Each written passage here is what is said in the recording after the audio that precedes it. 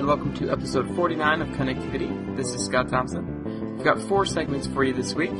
Kicking things off, Nicholas Bray and Andrew Brown interview people at the Manifest Anime Convention to see how excited they are for Wii U. After that, myself, Zach, and Neil do a listener mail segment. Closing out the regular show, we have Nicholas Bray back with another installment of In Focus, this week focusing on GoldenEye. After the outro, we have a bonus segment with myself and Johnny Metz, and we talk about space. Enjoy. Hello, this is Nicholas Bray, and welcome to the Manifest NWR interviews. Myself and Andrew Brown attended an anime convention last weekend, and we ended up surveying some people about the interest in the Wii U and just a couple of general Nintendo questions. So, here it is.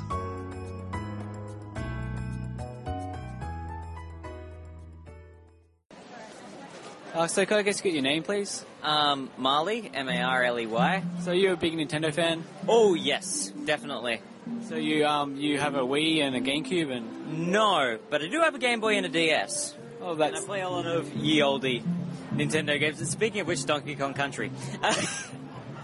Are you planning on getting a Wii U anytime soon? I'm considering it. Probably not, considering I don't own a normal Wii, but if it is backwards compatible, I might. It is backwards compatible. Okay, in that case, that might be something to consider. Very many, yes. Okay, so you're not likely to pre-order though. Probably next year, maybe sometime. Yeah, something along those lines. Okay, well, thanks for your time. No worries. Alana? Rachel? Are you guys big Nintendo fans? She's more than I am, but... Yeah. Yeah. Okay, what consoles do you own? Ooh, I have an entertainment system, a Super Nintendo 64, and a Wii. Just Nintendo or just any? Just Nintendo. Okay, cool. Entertainment system, 64, GameCube, Wii, Game Boy, GBASP, DS, 3DS. Either of you going to pre-order a Wii U? I don't know, my brother might, and then I'll just use his. Sounds good. Don't know if I'll pre-order, but I'll probably end up getting it. So you might just wait a while till some more games come out that you want? Maybe. Like, there's a couple that I'm interested in. Like, I wouldn't mind Pikmin and Zombie U, but yeah, I'm not sure if I'll get it released. Cool. Okay, thanks for your time. Cool, thanks. I'm here with Reese? Reese. So Reese, are you looking forward to the Wii U? Kinda, yeah. Are you going to pre-order it soon, or? Probably not. My cash is a little bit strapped at this time of year. Yeah. What games are you looking forward to on at the moment? Well, always the next Smash Brothers. I bought every console just for a Smash Brothers, for the hopes of a Smash Brothers coming out. Okay, so you're a Smash Brothers nut. Yes. So no games currently really pique your interest on the Wii U? Not really. I haven't really been browsing the websites lately, but I'll keep my ear close to the ground when it's actually coming out. Okay, cool. Thanks for that. Dan. So Dan, are you looking forward to the Wii U? I am indeed. Are you going to pre-order it? Already have. Already fully paid off too. Oh, that's impressive, actually. So what games are you going to be looking forward to? 4 mainly. Pikmin 3, Rayman Legends, P100, or Project P100. And what was the other one? I've forgotten. Zombie U? Yeah, Zombie U. Yeah. Cool, yes. Okay, now I'm here with... Reese. Reese, are you looking forward to the Wii U? Well, I really personally haven't heard much about the Wii U, but from the functionality that I've seen so far, I'm just excited for another Zelda game, just to be honest, fanboy of all. So you think you might buy a Wii U early on or wait a while? Look, I'll have to let it probably mellow for a bit, wait to see what comes out, what games originally come out with it, and depending on what price, but probably wait a little bit. So do you have a Wii? Yes, I do have a Wii. And I assume Skyward Sword? Yeah, Skyward Sword, Twilight Princess, and then I've also got the GameCube version of Wind Waker. Cool, thanks for that. That's all right, have a nice one. Yeah.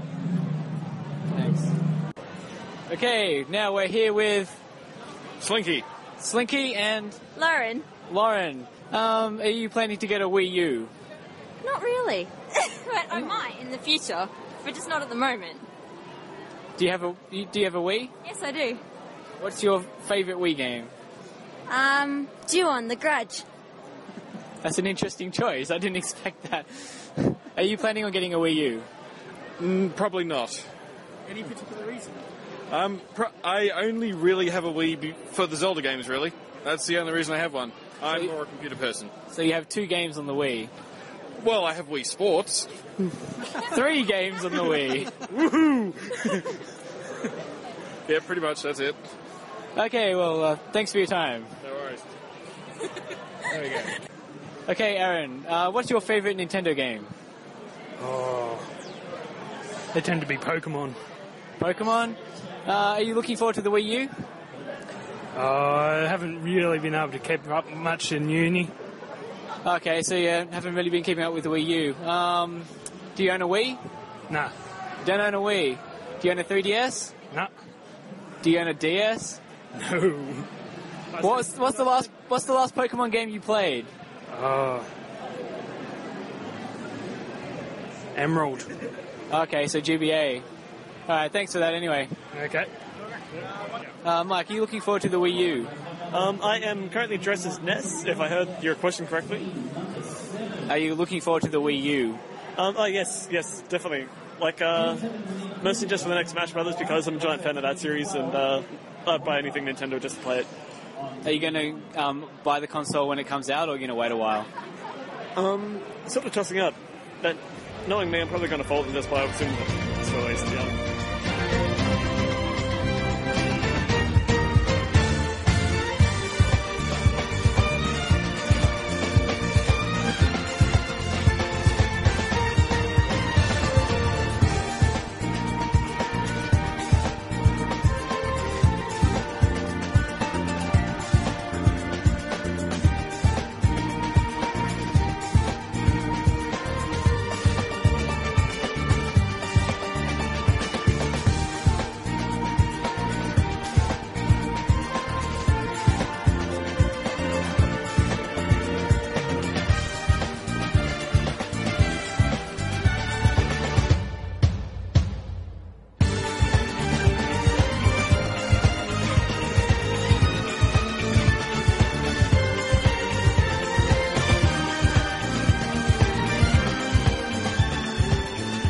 Hey, and welcome to Listener Mail. I'm your host, Neil Ronahan, and with me, as, most often, usually or not, Scott Thompson. Hello! And Zach Miller. I am so high right now. Oh, really? On meds. I'm, also I'm blood sugar. I am high on rage at Amazon right now. Because they keep on doing this shit where they send me things on release day, like Madden, and they're like, oh, you gotta sign for it, so you can't actually get this game the day it comes out. What? And then I'm like, fuck you, Amazon, I'm going to return the game to you when I get it, and I'm just gonna buy it at Target. That's what I did. Wow, not bad. Just to clarify, my drug of choice, mushrooms, of course. Yes, I usually go for, straight ether. I like Cefoxitin, some good shit. So what are we doing today, Neil? I guess we're going to talk about some mail, because, that's what I said when we first started this? I said listener mail. I guess. It feels like hours ago already. I don't know. It was approximately a minute to a minute and a half ago. Not totally sure. But, let's go to the first letter from a person on the internet. Scott, you have it. Yeah, I'll read it. So this is from Chris, also on Twitter known as LAAG64. I don't know if that's supposed to be Lag64. Lag64. Alright, well, here we go. He says, your talk last week got me thinking about multiplayer on the 3DS and Wii U. Asynchronous is becoming more and more popular on the iOS and even moving to PS3 and 360. Do you think we'll see Nintendo allowing it on the 3DS and Wii U? I feel like Advance Wars is screaming for the addition of asynchronous multiplayer. What other games from Nintendo do you think could make good use of this? Mario Golf? P.S. How amazing would a 2D Pikmin from Feel Good be? Of course it would use the art style from the cover of Pikmin 2. I would like to first comment on that P.S. How the hell would a 2D Pikmin even work? How would that work? Olimar would jump through a side-scrolling level collecting 100 Pikmin. There you go. I mean, would you throw the Pikmin like the eggs in Yoshi's Island? And would it like? I mean, would this be the good feel Yoshi game, but it's just Pikmin instead, where you have? What's the it was a 360 game, I want to say, where you're this like guy and you're controlling a bunch of these like little demons. It was like similar to Pikmin, but like kind of all like evil looking and stuff. Oh, Do you guys know? Overlord or something? Yeah. Well, Dude, Overlord's great. The Wii one is actually very, very good. I highly recommend it. Well, didn't they make isn't there a DS one where it was basically like they just stripped it down and you basically have one demon of each color that does different things? There's a DS game like that I reviewed. Oh, okay, I was gonna say I didn't play that one. Wasn't that top down or was it a side scroller? It was top down. It was top down, but it was I could like see Lost something... Vikings. Yeah, that's what it seemed like. I could see something similar to this. I mean, I know like the idea of Pikmin is like having a lot of Pikmin at once, but you could just do a Pikmin mystery dungeon. Yeah, maybe. No, that's like, what they did. I'm just imagining like a boy and his blob, but like instead of a jelly bean changing blob into different things, like you just have different colored Pikmin, like maybe just a 3 of each that will like do different things for you to solve different puzzles and stuff. That could be kind of cool. Yeah, I mean it would change things, but you could totally use that setting.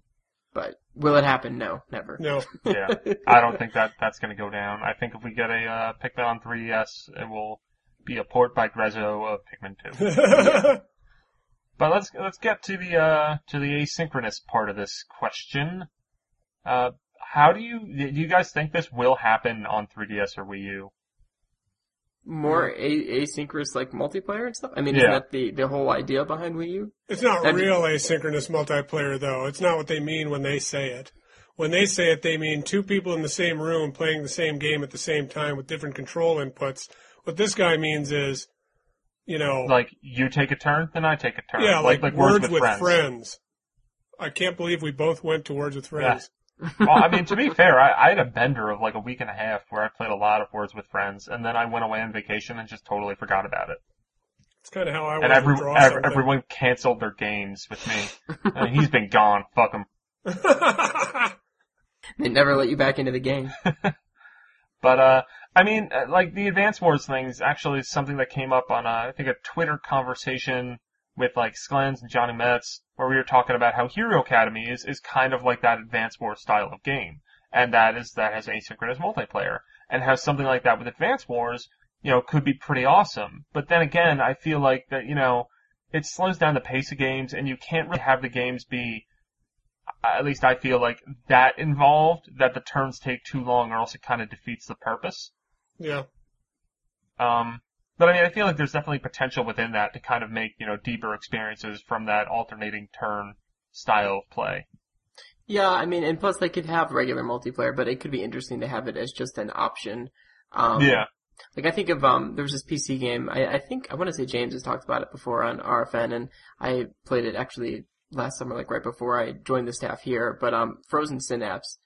And it's this like kind of like strategy game where you control like 3 or 4, basically like little like soldiers on this, whole like virtual battlefield. And like you take cover and I don't know, it's very in depth. I don't really want to get into the mechanics of it now, but it had a multiplayer mode where you did that. I mean, it was like playing chess, like, by like sending a letter to a friend with like your move, and he makes a move on his board and then like keeps moving. So it's like you set your move, and then when you're, the other player like finally logs on, he sees your move, sees what happened, then makes his move, and then it sends it back to you, and it actually worked really well. So like Hero Academy.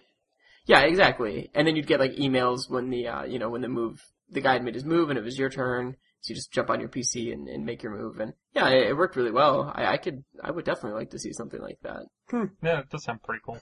It kind of gives you like something to look forward to. Like you get that email like okay, it's your move, so then you're kind of pumped to go home and see what happened and see the outcome, and it makes the matches seem so much more epic when they're like stretching out over a few days like that. I mean, that just kind of reminds me of, they do have like hot seat multiplayer in some games. Like I think, what was that, Ghost Recon Shadow Wars on 3DS had that, except for, to me, that kind of sucks because it's just like, you're just passing the control, or the entire system around. Mm-hmm. And I do like that kind of alternating turn mechanic, and it does work well for board game style games. And I think that's something like Wii U might lend itself better to this, just because of the nature of how they want to integrate the online system. Whereas I feel like with 3DS, and just the way that the online system is working and the way that system's working, is that asynchronous would be a little more difficult to do. Not that we know shit about the Wii U online infrastructure. Yeah. I mean, we'll find out about that soon. I would hope so. I mean, we do know that Miiverse intends to do a lot of things that they discuss in asynchronous. It does intend to do a lot of things. But yeah, I guess we will move on to the next question. Aha! You have this series of questions, which I guess will go one by one. Yes. Of course. This is from Kentucky Tim. Dude, I'm not reading all your questions because we actually answered a few of these. Well, let's just go. Let's go through. It would be cool to see WayForward do a 2D Metroid, Yeah. and Nintendo should buy Sega, but under the current circumstances, they really can't because they're losing money. Never and happened. it would be a harder thing to pitch the shareholders. Yeah. So his first question that we're actually going to discuss is, should Nintendo acquire more Western second-party developers to replicate the success of Retro Studios? Could they buy out large sections of THQ to acquire Volition and Vigil. Volition developed games. the Saints Row games, and Vigil, did Darksiders. Yep. What are some benefits to having this happen? Well, they don't need to buy them out because Vigil's making Darksiders a launch game for the Wii U. Well, I mean, I think the idea would be having them work under Nintendo's wing. Specifically, well, I understand that, Yeah. but I don't know if there's an advantage to that. Now, I do think they need to acquire more Western developers, but they've been reluctant to do so. And the reason they need to acquire more second-party developers is Western second-party developers, we'll get to that question later, but they don't really have Western developers besides Retro Studios, do they? Well, I mean, they have NST, which kind of doesn't really count. I mean, No. because that they are like right by I think they're a building next to the Redmond campus. But NST, they did the Mario vs. Donkey Kong games. They did Metroid Prime Hunters. What else did they do? I know they've done a lot of, I think, the eShop and DSiWare backend, maybe. They do a lot of kind of behind the scenes stuff that we don't see as much, because usually they're working on infrastructure because of how closely they're in at Nintendo of America. Okay, well, Retro Studios is the only big name, heavy hitter second party developer they have, and they need more because they can't. First off, what the hell is Retro working on right now? Second, I mean, we'll find out soon enough, dude. No, we won't. We might find out September 13th. Like hell we will. But they need a second team so that they can develop other games while Retro's working on a game. You can't just have one Western developer working on, 3 Metroid games over 10 years and then Donkey Kong Country. I mean, you need something else. Yeah, I mean, that's the thing is that Retro just takes their sweet ass time. And it's good. But they make good games. They are working with Monster Games in Minnesota. They're working with Next Level Games in Vancouver. And they do have an entire department that basically, works with Western studios. That's, when they did stuff in N-Space, that's what happened. And they could have more stuff cooking. I mean, we only found out about the stuff with Platinum Games at E3. And, they basically, Nintendo has 2 internal studios. One that basically works with, Japanese third-party companies, and then another that works with Western third-party companies. And that's the department that, has worked with Next Level Games on Punch-Out, the Strikers games, et cetera, et cetera. Yeah. Out of curiosity, when you guys imagine Nintendo picking up more, second-party studios like this, do you see them making original games, or do you see them more like putting spins on classic Nintendo franchises? I see them doing the latter. I don't really think it's in Nintendo's best interest to make new IPs in that regard. I mean, you see them doing it a lot on eShop, and I would like to see, more Western studios doing original stuff on eShop under Nintendo's watch. I mean, look at Fluidity. The sequel to that. That's a Western studio making that game and working with Nintendo. And I think at a lot of events like GDC and all those meetings that they have with Western companies, it's usually kind of looking with an eye towards that. I mean, we know that's how Fluidity happened. I'm pretty sure that's how Geist happened, was that at, some event, Nintendo had a meeting with them and they liked what they saw. And I have a feeling that Nintendo's very picky about what they choose to nourish. Yeah. Sure. And I wonder if that's why maybe we don't see more second-party developers coming under Nintendo's wing. I mean, we know that the relationship with Retro hasn't been the smoothest, with them being relegated to mostly making Metroid games and then Donkey Kong. Well, I mean, I don't know if you guys know the full story of Retro, but Retro was founded from Iguana Entertainment, which you probably see their logo on a ton of games from like this, because I think they had an engine that they licensed out too. I know NBA Jam was something notable that I always remember the Iguana logo from, but they did do Turok, and a lot of the, so people left Iguana to go form Retro, and I think there was a president, his name was Jeff Spangenberg, and, I'm pretty sure Johnny could write in and correct me on all this, cause he's much more knowledgeable about Retro than I am. But then, so this one guy was the president, and then Nintendo came in and was working with them, and then basically kicked out everybody at Retro. And kind of put in their own team there, and then worked with them on Metroid Prime. And I think there were some holdovers from that. But then again, if you look at Metroid Prime, after 1 and 2, I think there was another mass exodus. Cause that's when Armature Studios, who I think had an EA Partners project that was in the works, but then got canceled, and then worked on the Vita version of the Metal Gear Solid, collection. And that's a lot of Metroid Prime 1 guys at Armature. And, that team that made Donkey Kong Country Returns, there's not a whole hell of a lot of people still around from the Metroid Prime days at this point at Retro. They've gone over a lot of turmoil, and this kind of notion about how they're this great developer, it's kind of, I guess, to one point it's a little shocking to me, because, there is no notable figurehead from that studio. And I think that's kind of the Nintendo way. And I think it kind of shows you how Nintendo has become, or Retro Studios has become that very, very good Western extension of Nintendo. And I think they're trying to... body shop. Yeah, I think they're trying to replicate that success with other studios, kind of testing the waters with your next level games and your monster games. And I feel like the next step for monster games and next level games, I wouldn't be surprised if within the next 5 years, either one of them gets shut down because Nintendo stopped working with them, or one of them gets bought up because Nintendo, wants them to be a second party. Or it could be like a Silicon Knights situation where they kind of, worked on the one game, worked on 2 games with them, kind of probably had some kind of, omniscient view of the future with Silicon Knights and just bailed and then let them to their own devices. It could be something like N-Space where Nintendo's still kind of friendly with them, but just not working on any projects with them. And then you see what happened to Rare is that, once again, they had a pretty good view on what the hell happened to Rare, because Rare ain't shit anymore. Although I think, once again, the story with that is that the Stamper brothers, who, big guys at Rare, they wanted to sell the company to Nintendo, and Nintendo was like, no, we ain't taking your shit. Because they want it out. And, but yeah. I think there's definitely worth in going over Retro Studios' entire history at some point. But I think we'll save that for when we know what the hell they're doing right now.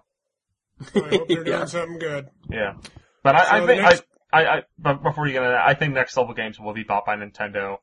If Luigi's Mansion Dark Moon is received, anywhere from good to great, then I think next level games will be a part of Nintendo within 2 years. Alright, so, let's see. Do you think that Nintendo will offer discounts for WiiWare and Virtual Console games as a way to celebrate the launch of a new home console, which he must mean the Wii U? Could this be done in a similar manner to what Steam is doing for its summer sale program? No. No. At best, we will get a weekend sale. I think they will continue doing the kind of weekend sales, a lot more of that focus on 1 or 2 games that are on sale. And I wouldn't be surprised if shortly after the Wii U came out we see that. I feel like they wouldn't do it right away, because then that kind of what we've seen from Nintendo lately is a lot of that, we're going to put the focus on this one thing, and there will be nothing else going on at this time except for this one thing. Right. Let's just go over the past couple months. We're in the fucking month of Mario. The only thing that has really come out is a 3DS XL and fucking Mario games. Yep. Last month was the 8-bit summer. Nothing really came out except for the stuff for the 8-bit summer. What was June? I don't think anything came out. Pikmin 2 and E3. That was the focus for that entire month. Nintendo does a lot more of this, this focus on very singular things.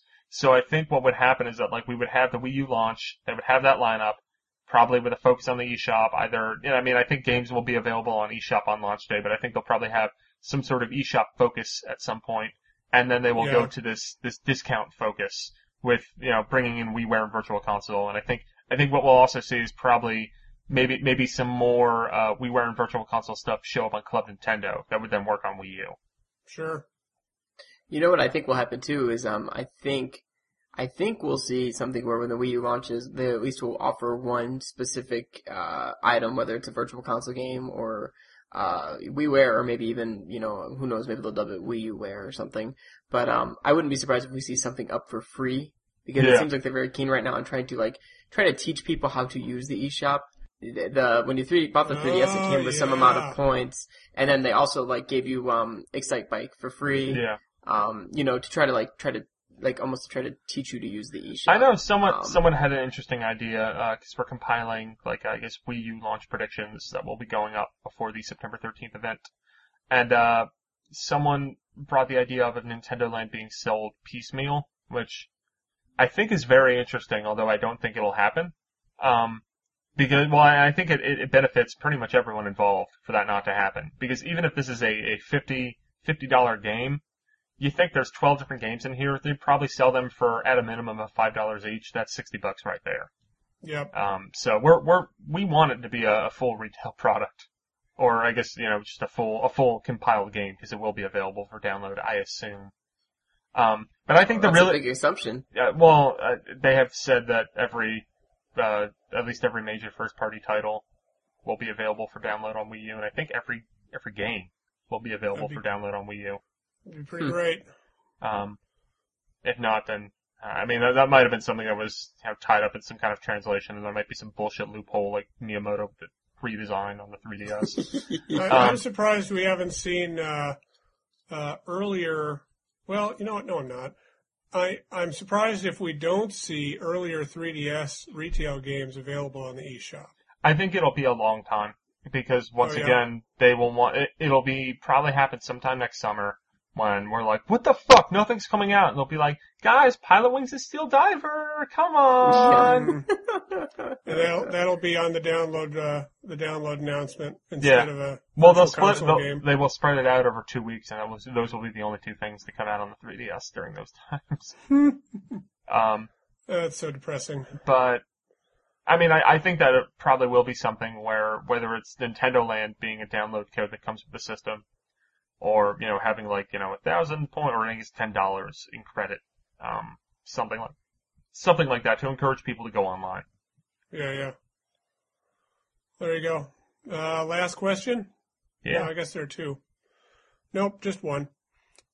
Will Western third-party developers ever support the 3DS? Nope. Maybe. Next. I think, you know what? We will Not see. until Nintendo buys a second Western second-party developer and tells them to make some 3DS games. Indies on eShop. That's where we'll see Western third parties. We already kind of have. Sure. But I think that's where we will see that, is because the big publishers, your Activisions, your EAs, your Ubisofts, they're never really going to take portable seriously. They never really have.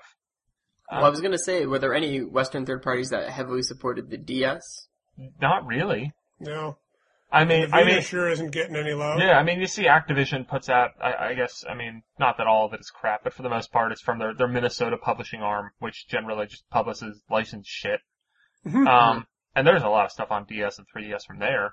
But as far as I guess what you would kind of class as AAA or even AA titles, you're not going to see that from many Western publishers. You'll see them from Western developers. N-Space will always be around. You have your smaller developers. You have your Renegade Kids, your Way Forwards. They're always going to be there. Or at least I hope they will. If not, then I might get the fuck out of this business. But you have a lot of the smaller Western developers are showing up there, because I think it is an attractive platform if you do have that kind of style of Nintendo game, like a Mutant Mudds, like a Mighty Switch Force. Yeah, I think you're right. If Western developers are going to come to the 3DS, it's going to be on the eShop. Yeah. Lower barrier of entry. Right, it's the safest bet. I mean, shit, Ignition is releasing retail games on the eShop with Order Up and what was that other one? I reviewed it. Planet Crashers. You did? Planet Crashers, that one. Yeah. So the last question that we have is Dan from St. Louis, Missouri writes, Dear Connectivity, with the new 3DS XL being released, I recently picked up a new DS Lite on the cheap, almost solely to play Metroid Fusion Zero Mission. This being my first handheld since the original Game Boy, which served 10-year-old me as a Tetris and Super Mario Land 2 device. Me too, buddy. Some editorializing. What are some GBA and DS games I should check out? I'm mostly into RPGs and adventure-type games. Thanks for putting together such a varied podcast week after week. P.S. I love the bonus segment where Zach talked about dinosaurs. I would like to hear more bonus segments where each person talked about their real life, jobs, schools, etc., or something non-game related they're interested in. I guess to touch on that first, we do have one on this very episode that you should listen to. Johnny Metz talking about space.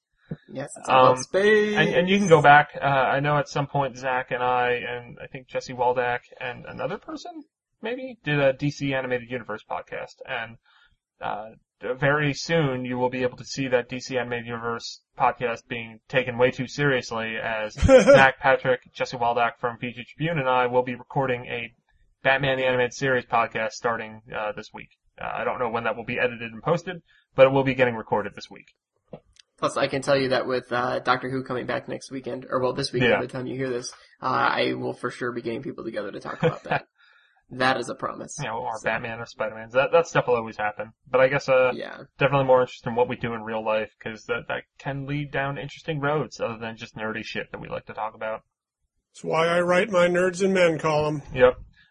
So first off, good one on the Metroid Fusion and the Zero Mission. Both games are fantastic. Yeah. I guess you're not an ambassador, or else then you would already have Fusion. I think Zero Mission's actually the better game. Oh, I agree. I mean, both are very good. I never really played Fusion until being an ambassador. But, really? Yeah. Well, actually, what happened was on the Game Boy Advance, I didn't really play it as often. Like, I really didn't become a big portable gamer until like halfway through the DS. And I never played Fusion and Zero Mission, and then I bought them both cheap at GameStop, but the battery in my copy of Fusion was dead. Right. So I there was one time where like I sat down and played like 2 hours of it, but I just like the battery was dead, so it was just kind of like, well, I want to see more of this game at least. But as far as what Game Boy Advance and DS games, if you like RPGs, definitely the Final Fantasy Advance games, they have their issues, but still it's Final Fantasy, man. Dragon Quest IX. Yeah, that's a great DS game. All three Dragon Quest games, well, I guess all four. Dragon Quest 4, 5, and 6, and 9 are all fantastic games. The Pokemons. I'm gonna say, Radiant if you have to pick a Pokemon game, pick the Heart Gold or Soul Silver. Yeah, I agree. I mean, Black and White are great, but actually, if you've never played a Pokemon game before, go with Black or White. If you have played a Pokemon game before and kind of like, want to relive your fun, get Heart Gold or Soul Silver. Yeah. Well, and the remakes of Blue and Red. Yeah. You have, I think, five generations of Pokemon games available on Game Boy Advance and DS. Because you got Ruby Sapphire, Fire Red, Leaf Green, Diamond and Pearl, Heart Gold, Soul Silver, and Black and White. And then you'll have Black 2 and White 2 in October. Yeah, that's a lot there. Yeah. I would say it's in the news recently, but The World Ends With You. Yeah, I'll be playing that soon. Maybe I own it. That's half the battle. Oh, you finally bought it? Yeah, definitely. That's a great one. You know, as far as adventure games go, is it Hotel Dusk? I think that's the name of that game, right? Yeah. Does that sound right to you guys? Yeah. Oh, I've never played that. That game is great. Like, I mean, especially if you like adventure games. I mean, it really is like... Isn't it like reading a book? Yeah. Yeah, kind of. I mean, you solve puzzles and stuff, and you have to, like, you kind of click around. I mean, it's basically a point-and-click adventure. And you solve puzzles. There's some pretty interesting stuff. Like, I specifically remember one point where, you put together this puzzle, like an actual puzzle pieces, and, there's nothing on the front of it, but like, there's something with this puzzle, so you close your DS and then open it back up, and that's flipped the puzzle over to the bottom screen, where now you can see the back of the puzzle. I love that moment. Yeah, that was so cool. There was Bloodstone, the N-Space developed James Bond game, has something like that where you need to open it or close and open the DS. And I actually did that while I'm on a plane, and I very dramatically, because I realized what I had to do, I was like, "Oh shit!" Bam, bam, and the person next to me was like, "What the fuck are you doing?" Yeah, that's great. I would really recommend Hotel Dusk. That's a really cool game. Has anyone said Picross 3D yet? Well, he said No. likes RPGs and adventure. Yeah. That's neither. I'm literally right now. I have my game collection Excel spreadsheet that I have that I'm looking through. Ghost Trick. Ghost Trick is awesome. Ghost Trick. Ace Attorney. All the Phoenix Wright games. I don't know if it's expensive now or still is available, but Chrono Trigger. Yeah. If you've never Chrono played Trigger that. is good. Yeah, Andy's sending me my copy back. He's never going to beat it. The Final Fantasy IV remake is pretty good. That It's was very really, hard, really but good, it's yeah. very good. I liked that a lot. Fire Emblem Shadow Dragon is a pretty quality Fire Emblem game, or the two ones on Game Boy Advance. Yeah. I'm trying to think of other adventure games I have. I don't think I have Spirit Tracks, maybe? Or Minish any. Cap. No. Mario Minish Luigi. Cap is a Game Boy Advance game. Yeah, no. He said game. He has a said DS River Fight. Lite. He said GBA and DS. Oh, gotcha. Minish Cap is better than either of the DS games. Yeah, I would say that. And I haven't even played too much of Minish Cap. Mario Luigi Bowser's Inside Story, and the Yes. first one, Superstar And the first Saga. one. Not Partners in Time. No. Not a good game. Meteos, just because it's Sakurai. Yeah, Meteos is great. Why haven't we seen another Meteos? There were other Meteoses. There was a Disney Meteos game. Oh, that's right. Yeah. Picross 3D, Picross DS, Radiant Historia. I think I mentioned that earlier. I don't know if we really went into it. That's probably, I think, the best original RPG on portables in a long time. That's right. You like that game a Or lot. just maybe at all. Like, I think this might be the best original RPG in like 15 years. What was that? Do you remember that RPG a while back that I reviewed? It was very old school. God, one of the characters had a pistol. He was like a cowboy. You flew around in an airship right from the get-go. Nostalgia. Yes, that's pretty good too. Yeah, that was, I would call that more mid-tier. But, I mean, it was Oh, definitely yeah. a very interesting game. If you like the Grandia games, that would be one to go for. Yeah. The Layton games, especially if you like adventure games, they're fantastic. There's 4 of them. I feel like that. Are there any more Game Boy Advance games that you could touch on? I don't have a large Game Boy Advance collection. The Golden Sun games, I guess. There's 3 of them across. Drill Dozer, just because it's awesome. We talked Drill about Dozer, that. if you can find it. Yeah, we talked about that in the 2006 episode because that's when it came out, and that game's fantastic. Yeah.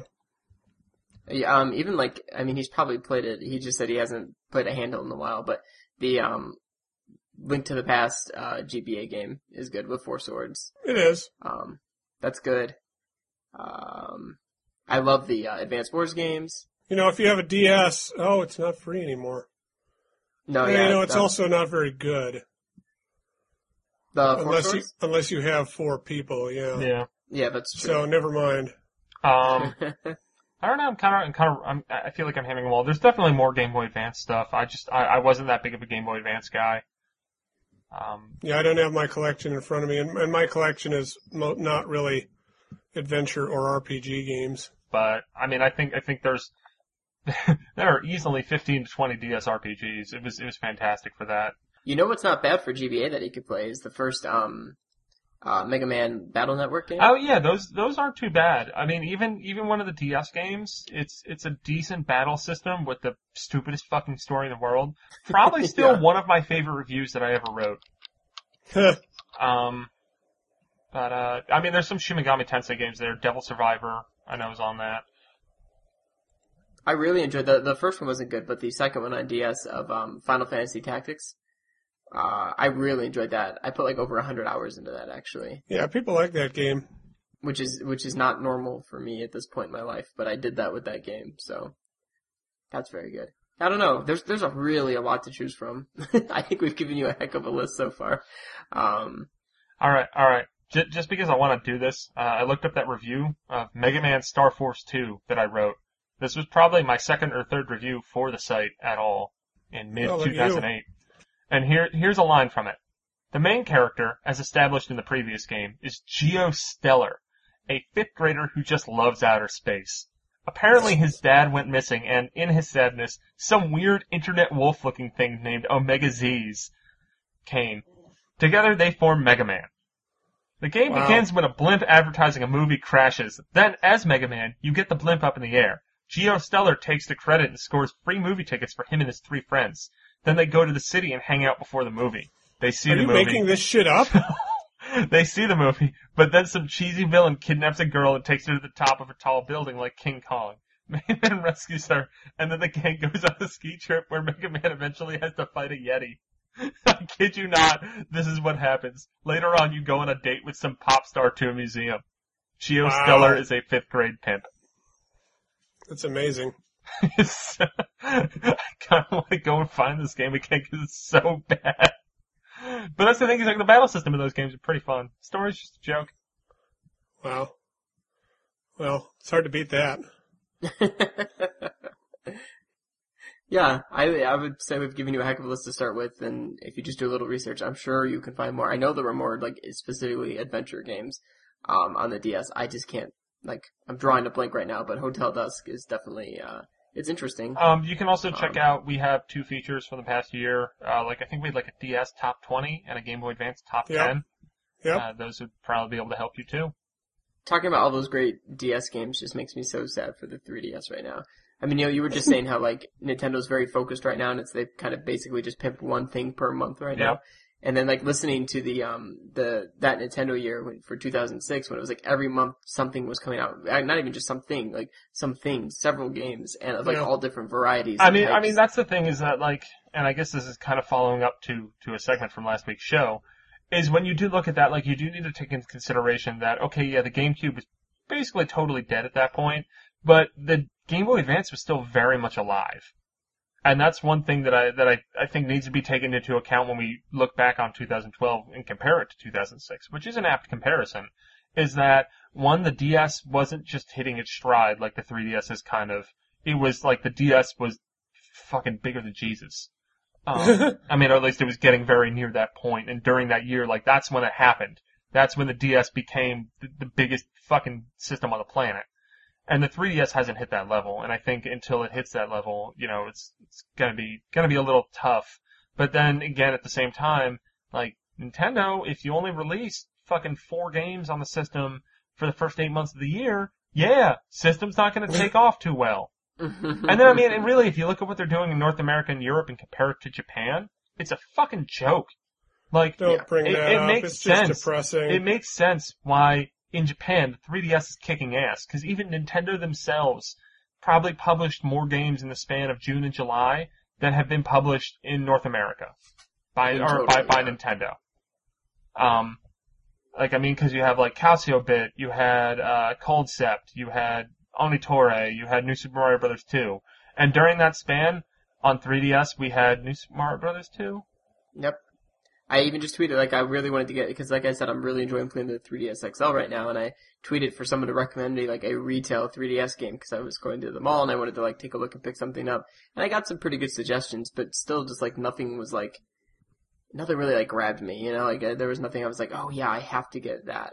I mean, I look at it, and, yeah, I have played a lot of 3DS games, and you know what? There are a lot of very good games on the system, but I'm at a point where there's just like out of stuff that's out now, there is nothing that I don't have. And I might be in a different position than most people, but at the same time, it's like, I don't got all this time. And like, I'm looking at like, cause I've been like kind of thinking of like, oh man, I wanna make sure like I kind of clear up my 3DS backlog. And this has nothing to do with me being efficient and beating games and stuff. But I look back on that and I'm like, alright, I got about like 3 games. And, like, one of them's, like, 2 of them are games that I bought in the last month. Mm-hmm. You know, Kingdom Hearts and Heroes of Ruin. And other than that, it's like, well, I haven't beaten Resident Evil Revelations, and I just replayed that. Guess maybe I'll go back and get the last bit of stuff in Pilot Wings. Like, I thought about replaying Ocarina of Time 3D, because I'm like, I want to play my 3DS, but there's just not many 3DS games I want to play right now. Yeah. Well, how's Kingdom Hearts? Kingdom Hearts is great. It's nice. fantastic.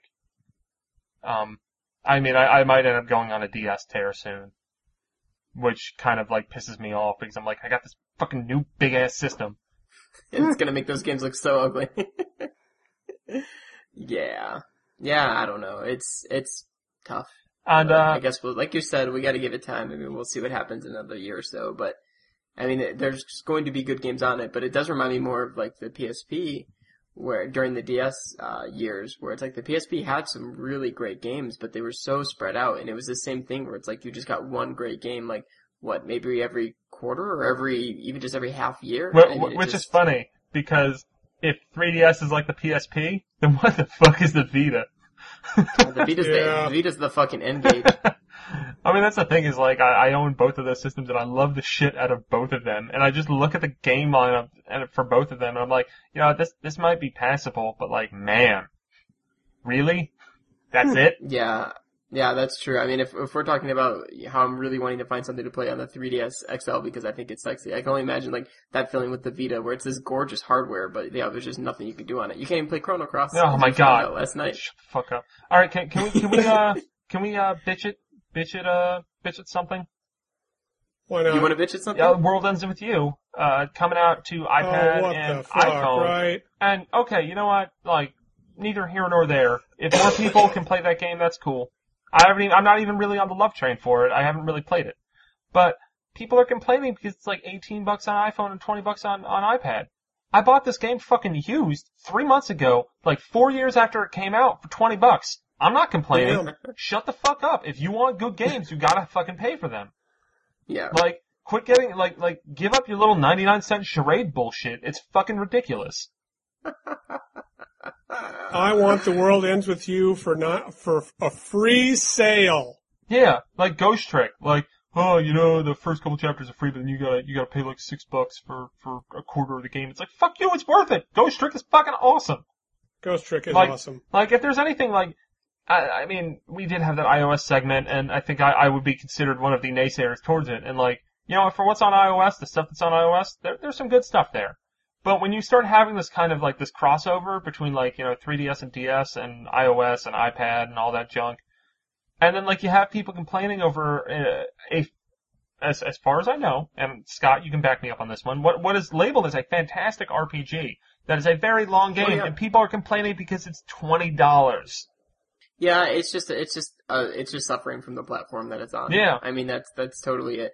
I mean, I'd rather have a game like that come to iPad or iPhone and be $20 than like Cut the Rope or Plants vs. Zombies come to DS and cost like $6 or more.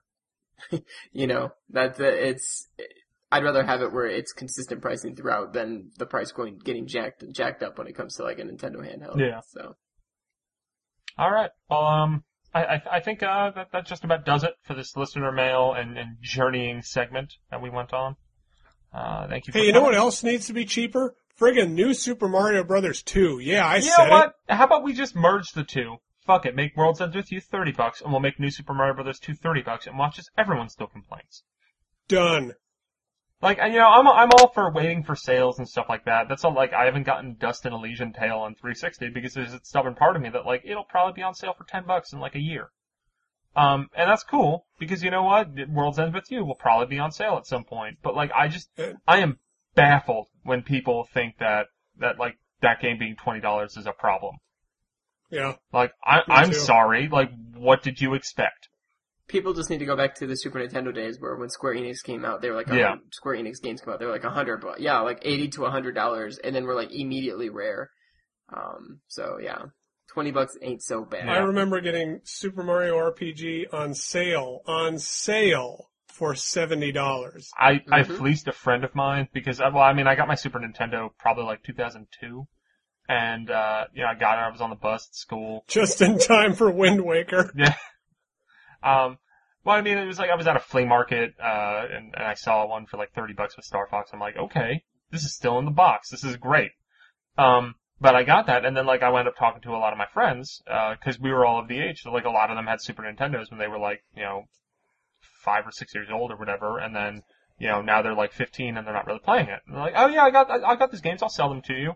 So nice. I go over to this one kid's house, and, like, he lived right down the road from me, and he's got, like, 20 Super Nintendo games, and it's, like, fucking Super Mario RPG, Super Mario World plus All-Stars, like, I know there were some other, like, total fucking gems in there, And I was just like, so how much you want for these? And it's like, just $5 a game. I'm like, seriously? Oh my god. And I'm just like, alright. So I ended up like, I think I gave him like maybe $30 or $40 and, got 6 or 8 games.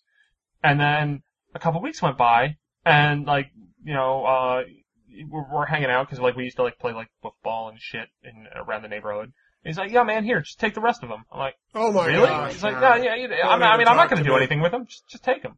So that's how I wound up getting like probably like 15 to 20 Super Nintendo games that way. Neil, you realize that if there's a hell, you're going to it, right? I was like, dude, this feels wrong. He's like, I don't care. When you go to Gamer Hell, they hand you the original N-Gage and tell you this is all you get. Although really what I should have done is just been like, bitch, where's your Earthbound? Like, come on. Give that shit to me for free. That is the one Super Nintendo game that I wish I had, but I don't. You should totally buy it. You can probably find it for like about $100. I'm also... You should just do it. I saw Earthbound at the comic shop the other day, Neil, and I bought it and threw it away. No, that's not true. I mean, it's one of those things where like, I'm also worried of piracy on eBay and the like. Sure. But, I don't know. Hell, there's piracy with my figures on eBay. That's why I buy figures on eBay. I don't really have the money to throw around to go get Earthbound right now, but if I did, I would. Speaking of eBay, real quick, I'll give an update. I sold my 3DS on eBay for like $100, like I was telling you guys last week. Yeah, nice. And I sent it out last week, and the guy probably got it in the middle of this week. Well, this week's still pretty early, probably yesterday. And he just emailed me and said that that the screen was broken. That when he opens it, it's like it wobbles when he moves the system around. I emailed him back. I was like, "Sorry, dude, that's just what happens. Like that's what happens." The 3DS. Yeah. My fucking XL was like that a little bit. And I was all paranoid, and then it kind of just went to normal. Yeah, and then he was like, yeah, I called Nintendo, and because it's out of warranty now, it would be $85 to fix. I'm like, well, sorry, bro. Sold as is. You're not getting your money back. No. I mean, that is a common problem. Yeah. That's Next, his shoulder buttons will go out, and he'll have grease stains on the top screen. It's great having an XL. Yes. Yeah, it is. Yep. Sorry, bro. So, that will do us for this segment of Connectivity. I've been Neil Ronahan, and I hope to continue to be me. Until next week, as we're... this is 49, isn't it? Yep, next week's the big 5-0. I have to write my questions. Yeah, hopefully we'll have something fun planned. Guys, we got some cool ideas for 50. It probably won't blow your mind, but it could be pretty cool. So this is Connectivity Listener Mail, and we're out. Bye.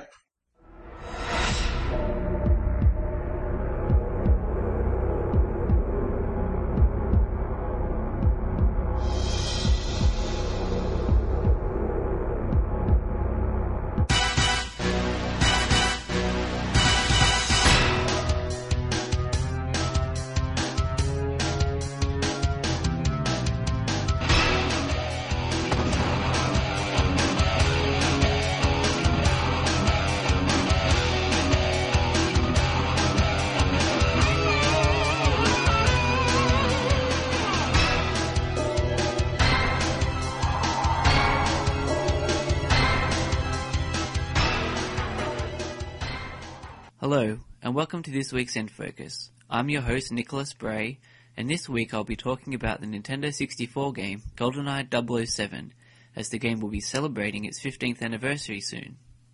GoldenEye 007 is a first-person shooter for the Nintendo 64, and was developed by the English development house Rareware.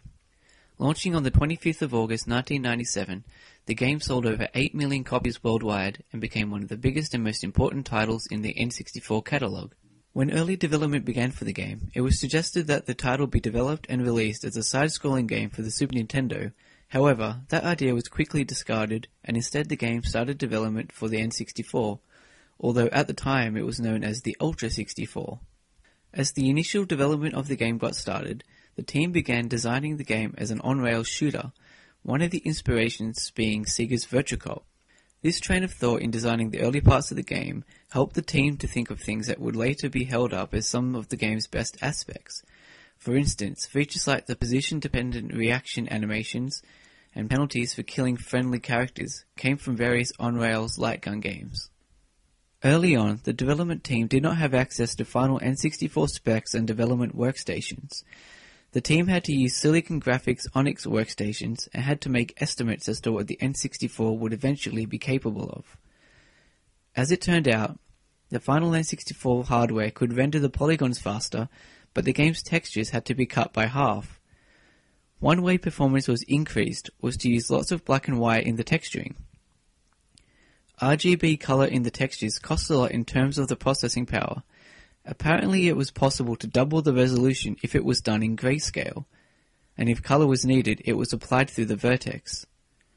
The team also had to contend with having no N64 controllers initially, and had to resort to modifying a Sega Saturn controller. Another interesting controller tidbit is that apparently at one time, the team was thinking of having the reloading of weapons being possible by unplugging and then replugging the rumble pack, which may have been a fun feature, but the idea was dismissed by Nintendo. The team utilized photographs and blueprints of the sets from the movie to begin creating various level environments.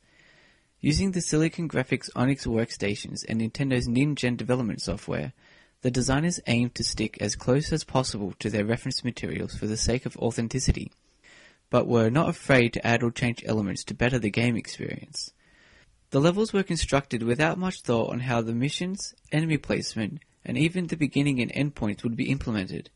This unplanned approach benefited the game according to designer Martin Hollis, as many of the levels acquired a more realistic and non-linear feeling, as there were rooms and levels with no direct relevance to the overall mission. This also allowed different routes to be exploited by the player. The GoldenEye team was lucky in the sense that the development was not rushed to be completed close to the film's release date. The owners of Rareware, who were known as the Stamper Brothers, gave the team as much time as was needed. Even though the game was in development for around 2.5 years, the multiplayer was considered an afterthought and was added late into the game's development. The majority of the multiplayer work was done by Steve Ellis, who according to designer David Doak, sat in a room with all the single-player code and turned it into a multiplayer game.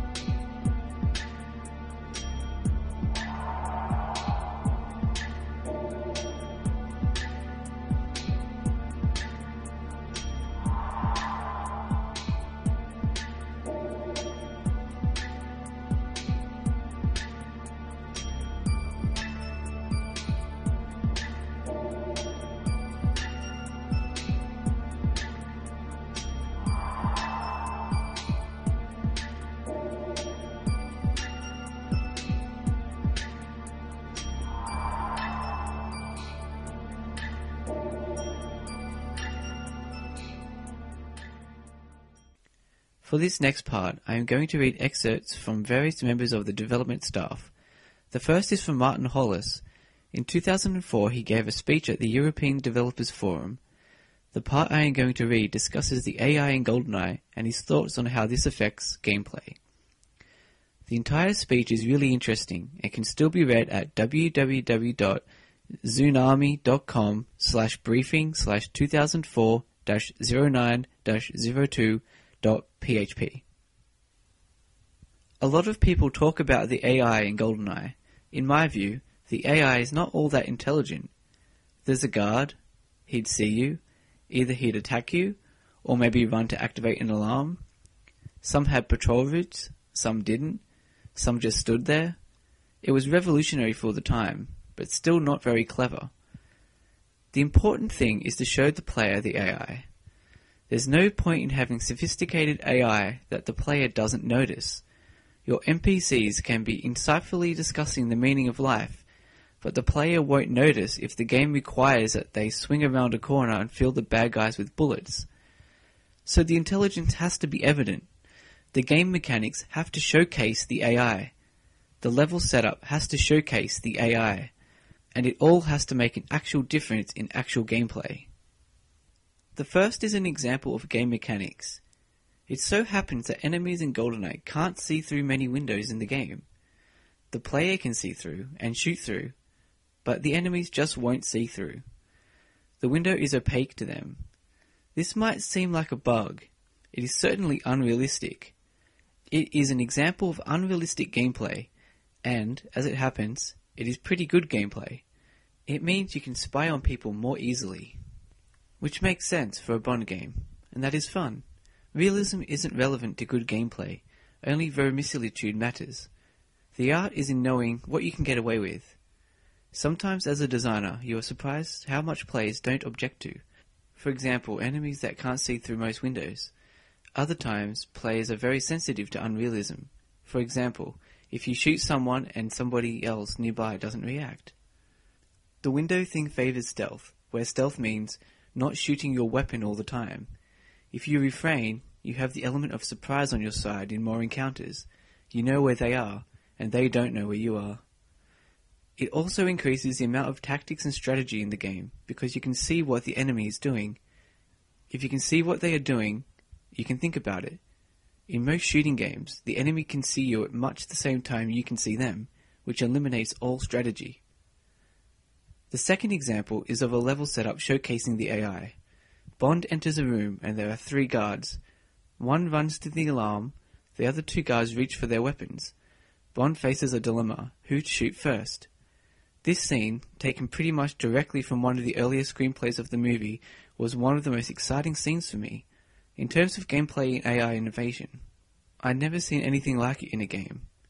Consequently, alarms and people running to them was a major part of the AI of the game, but the times when this cleverness on the part of the programmers and designers really counted was when you could see the NPC deciding what to do and doing it. That is to say, when it is showcased.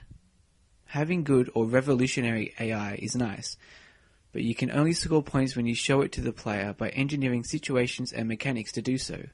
The AI in GoldenEye was held up to players so they could see it, and it made a difference to the gameplay, especially in regards to strategy.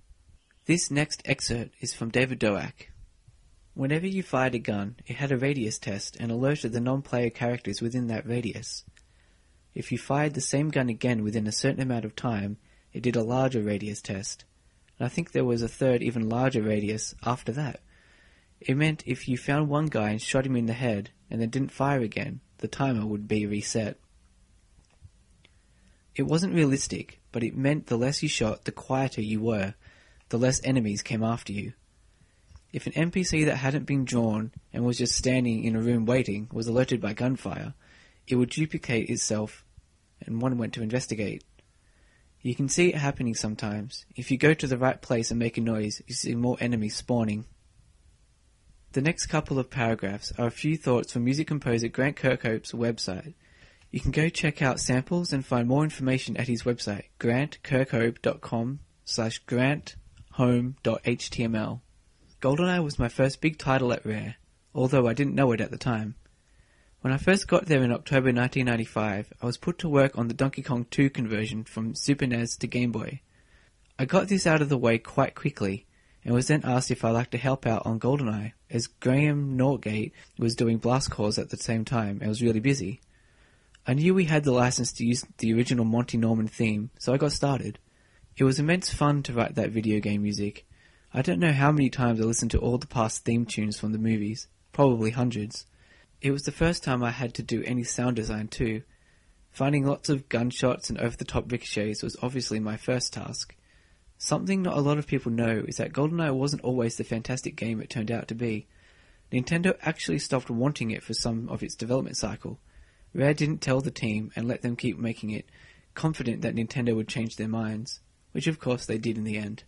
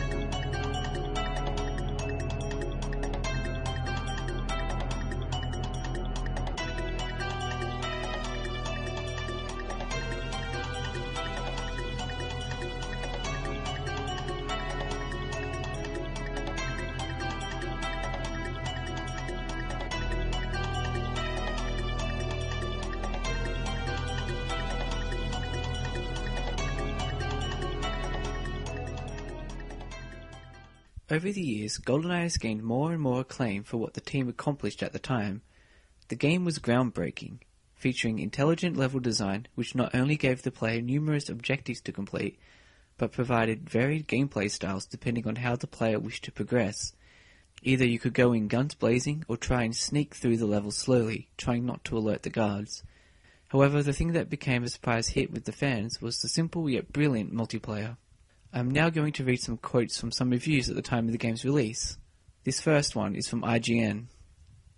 The game is brilliant in both the single-player mode, opening up new weapons each time a difficulty level is cleared, and in multiplayer mode, making it the best multiplayer game on the system, edging Mario Kart 64 by a hair. In fact, we can say with a clear conscience that GoldenEye 007 is the best single-player first-person shooter game on any system. And now another take from IGN.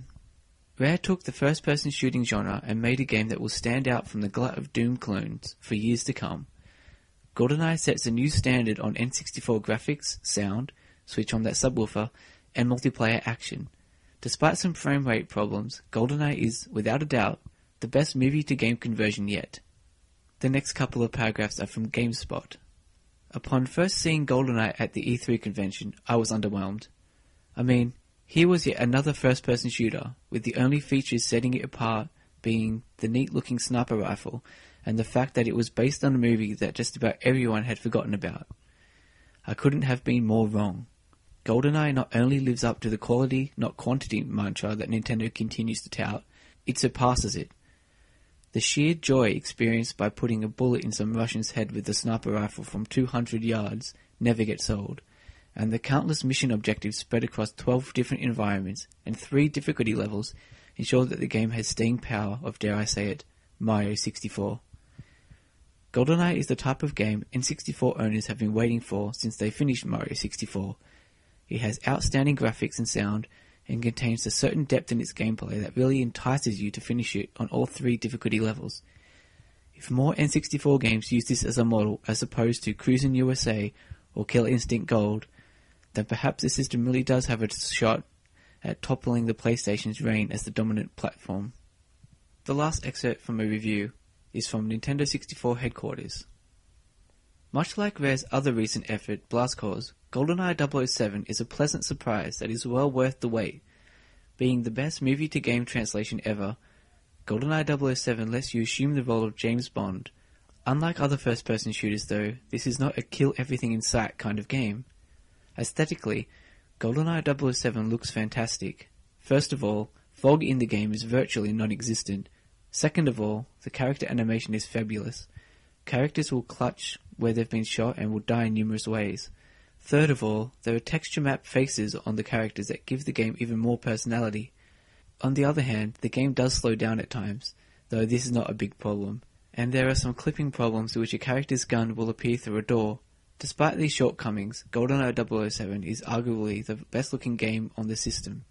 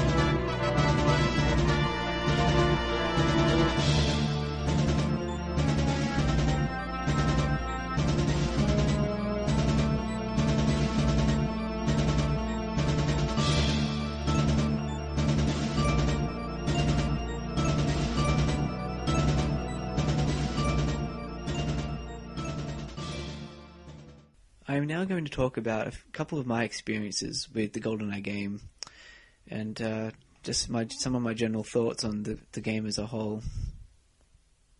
GoldenEye 007 was a game where I'd played a few times at various friends' houses and played multiplayer and stuff, but I never really had played the single player all that much. It wasn't until I think Christmas 2000 where my uncle expelled the virtues of GoldenEye to me about throwing mines down hallways and watching the guards explode towards your face. At the time I was playing Majora's Mask, and I think that Christmas holidays I used the Christmas money I had received and ended up buying GoldenEye with the money.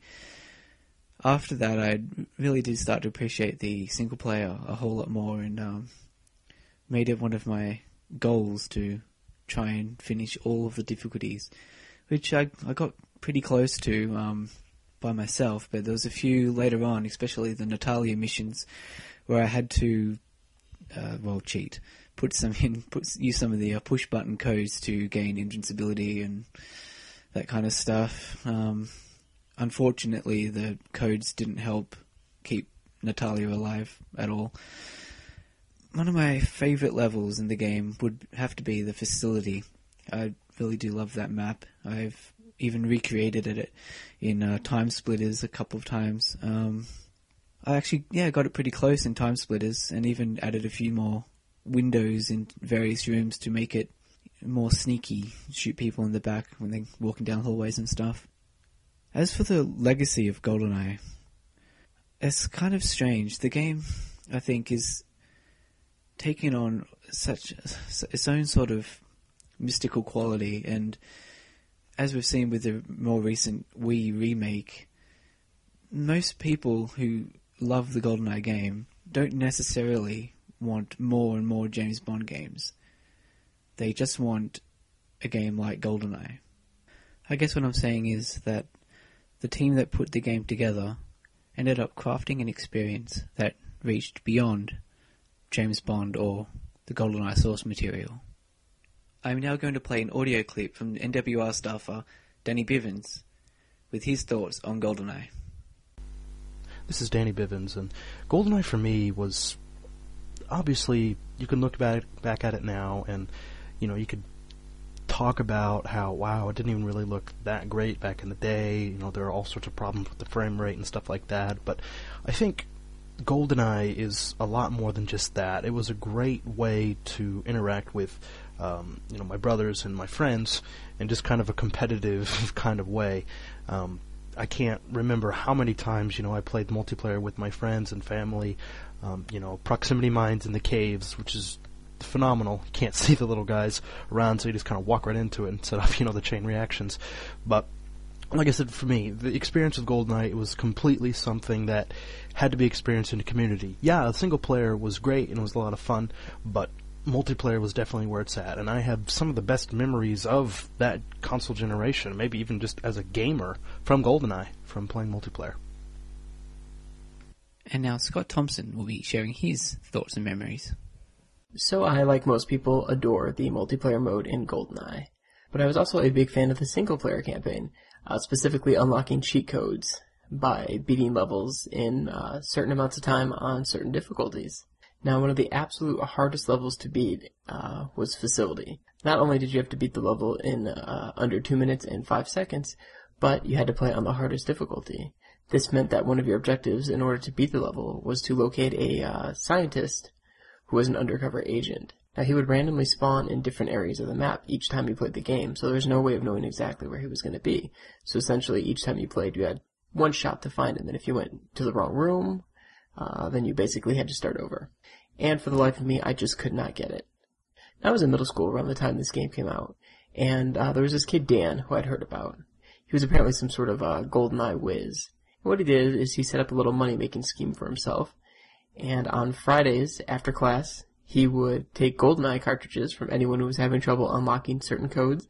He would take them home over the weekend, and he'd bring them back and have the codes unlocked for you. And he would also charge you $5. So that day, I skipped lunch, saved my $5 bill, and handed it over with my GoldenEye cartridge after class. And lo and behold, come Monday morning, he had it back there ready for me with facility beaten and the code unlocked. Now sure, it was a bit of an empty victory, but it was still totally worth it to 12-year-old me. And it still remains one of my fondest memories of the game. And that brings us to the end of another End Focus. I hope you enjoyed this 15th anniversary of GoldenEye. If you have any thoughts or comments, please post them in the talkback to this episode of Connectivity. Until next time, goodbye.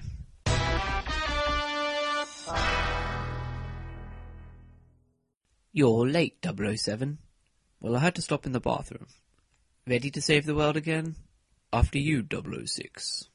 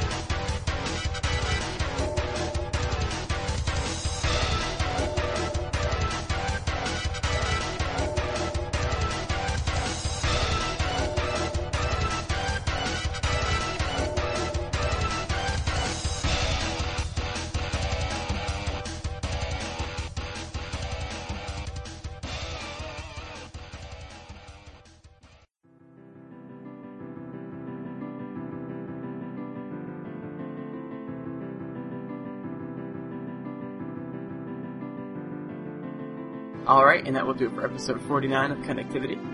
As always, you can send us listener mail to connectivity@nintendoworldreport.com. If you get a chance, you should follow all of us on Twitter. You can go to the Twitter sidebar at nintendoworldreport.com to find all our Twitter handles. And be sure to tune in next week for episode 50. We've got a lot of great stuff planned. We'll see you then.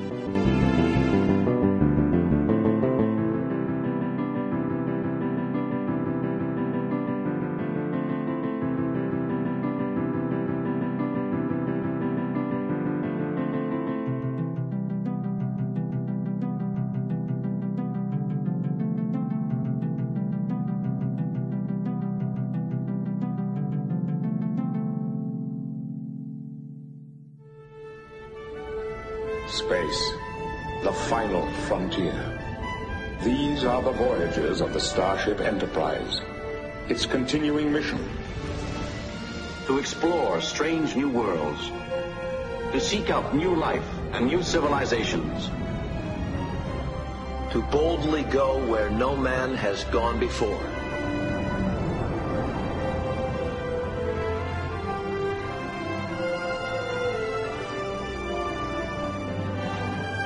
Hello everybody, and welcome to this segment of Connectivity, a bonus segment actually. I am with Dr. Jonathan Metz today. Hello. Hello, Johnny. And we're going to be talking about space. Johnny was feeling inspired after the bonus segment we did with Zach about dinosaurs, so following the same pattern, he posted something on the forums and got a bunch of questions from everybody, and I think it'll make for a pretty interesting segment. I will say we got a lot more questions about space than we did dinosaurs, so I guess that shows where people's interest is. Yeah, I think space is a topic that most people have some interest in or have some questions about, and most people don't really know where to go for answers on that. So I'm probably not the best source, but I figured I am in some position, and space is something that as much talking as I do on the internet and writing as I do on the internet, I really don't get into space all that much. That's my day job. So I thought it would be fun to do this. But I do want to say, first off, these are all my personal opinions or my personal take on the facts, depending on the question. So I'm not speaking for anyone else. I'm not representing any company or organization. This is just my take on things. But I'm hopefully it will be informative. Yeah, so if you use like Johnny's opinions to write like your college thesis and then you get it back and it's just completely wrong, don't blame Johnny. I think he just does not want to be culpable for any trouble you get not graduating college. Yeah, but you can reference my papers all you want. There you go. He's got sources. So, I guess turning to a little bit more of a serious note before we start with the form questions, just the timing here. Yesterday, Neil Armstrong actually passed away, the first man on the moon. And it seemed like we'd be remiss not to mention that now. So, Johnny, do you want to talk about Neil at all? I mean, I don't know if he was any inspiration to you in any way. Yeah, of course he was. I mean, Neil Armstrong is an inspiration to everybody, I think. And he's one of those people who I think, at the time the moon program, the Apollo program, was very political, is very nationalistic on the United States part. And it was seen that way by a lot of people, but when they finally landed on the moon and Armstrong and Aldrin actually had their moonwalk for the first time, I think at that point it really ceased to become something that only America could claim, and it became this global event that people all over the world took part in and took pride in. And so once we, quote unquote, won the space race, the race was over, and it was really kind of everyone celebrating it. It's a very rare, special moment in the history of human civilization. And I think since that time, Neil Armstrong really is someone who can be admired and remembered by people everywhere. And that's one of the things that struck me. I mean, I was reading things. I was in the mountains yesterday when I found out about this, and I had to break the news to some of my friends. A lot of them are aerospace engineers as well, and it was tough. It was one of those things that hits you. I mean, he was in his 80s and had heart surgery recently, so it wasn't the most surprising thing, but you can't quite be prepared for that. And I think Neil Armstrong is someone who, more than the average celebrity or just famous name, when you lose someone like this, who's really not just an American treasure, but a global treasure, one of the most famous and will be one of the most remembered humans who ever lived for all time. And when you lose someone like that, it does kind of hit you in a personal way, even though you never met him, never spoke to him, don't know that much about him. In fact, probably nobody really knows that much about Neil Armstrong. Mm-hmm. He was a very private person, but I think you can't help but feel affected by it somewhat. And one thing I kind of would like to focus on when you think back to when you sort of remember Neil Armstrong and what his legacy is it's been almost 45 years ago since Apollo 11, and it's very easy for us to forget, I think, just how dangerous the whole mission was and how scary it was, mm-hmm. and how completely unprecedented it was. And we eventually sent 5 or 6 missions to land on the moon, and ultimately about a dozen people walked on the moon. So at some point it starts to feel like, okay, obviously this is possible, obviously it's survivable, obviously, people are capable of doing this, and then at some point, we stopped. But I think if you go back and try to put yourself in the shoes of someone who's like literally traveling to the moon and landing there, it just seems absurd even to say it out loud. Right. It's such a insane thing to even try to do. And, for, tens of thousands of years, most humans thought it was completely impossible. And the fact that we actually did it in a fairly short period of time, about 20 years of technology development for most of what they used to go to the moon, is just really remarkable. And I try to put myself in the shoes of being literally the first man to go out and do that. Even really all 3 of those guys, Michael Collins and Buzz Aldrin as well, but especially those 2 guys who actually landed on the moon and then got out of the capsule and walked around and then got right. back in and hoped that all this technology would actually work and it would actually get them home. Exactly. With the pressure of literally the entire world on your shoulders, like hoping that you pull it off. That is really frightening to me. I mean, it's hard for me to imagine having the guts to actually go through with that. It's easy to say now, well, it'd be really exciting and it'd be fun and I'd love to go do it. I don't know how much these guys were looking forward to it. I mean, they were test pilots, and you kind of have to have that kind of crazy attitude to even agree to do something like this. It's a lot easier to be the 3rd or the 4th or the 5th guy on the moon than it is the first. I guess that's my point. And that's, So I think above all else, Neil Armstrong is just a very, very courageous, brave person who is willing to put his life on the line for what some people even today think it was kind of a silly objective. But he thought it was important, and I think history will agree with him. Yeah, and I do think it's a great point to bring up the fact that not only did it unite the country in that moment, but like you said, the entire world, which in my lifetime I can't think of another moment in history that's done that. Certainly not something positive. Right, exactly. Like I think of, negative things like maybe something like 9/11 united the country in those moments immediately following it. Right. But nothing positive, nothing where people are celebrating. Like I don't know. It's amazing. And to think that we live in a time now where we haven't had something like that, like I just can't imagine what it would have been like to live through that, and just to experience it. I can't either. Yeah, before I was born too. But exactly. Yeah.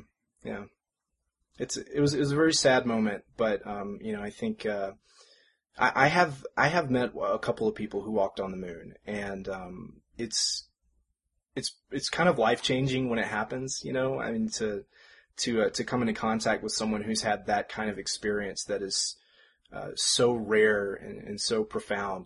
And one thing I have found about a lot of these people who a lot of the older astronauts, especially these kinds of people, is that even into their very old age, 80s and 90-year-old, they are still really intelligent and really aware of what's going on in the world and in space, and are very easy to talk to, and are just really impressive people. And I think to me, it's very reassuring that having an intellectually stimulating life will help you to enjoy that life all the way to the end.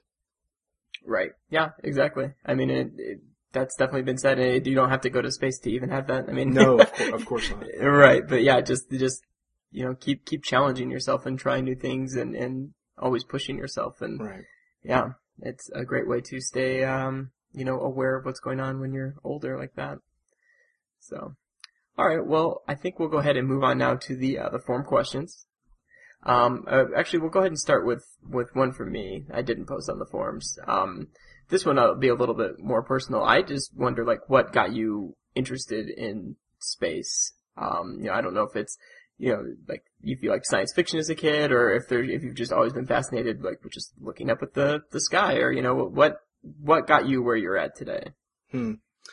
Yeah, as long as I can remember, probably back when I was 5 years old, I would tell people I wanted to be a scientist, but when you're 5 years old, you don't really know what that means, and, no one's job title is scientist, by the way.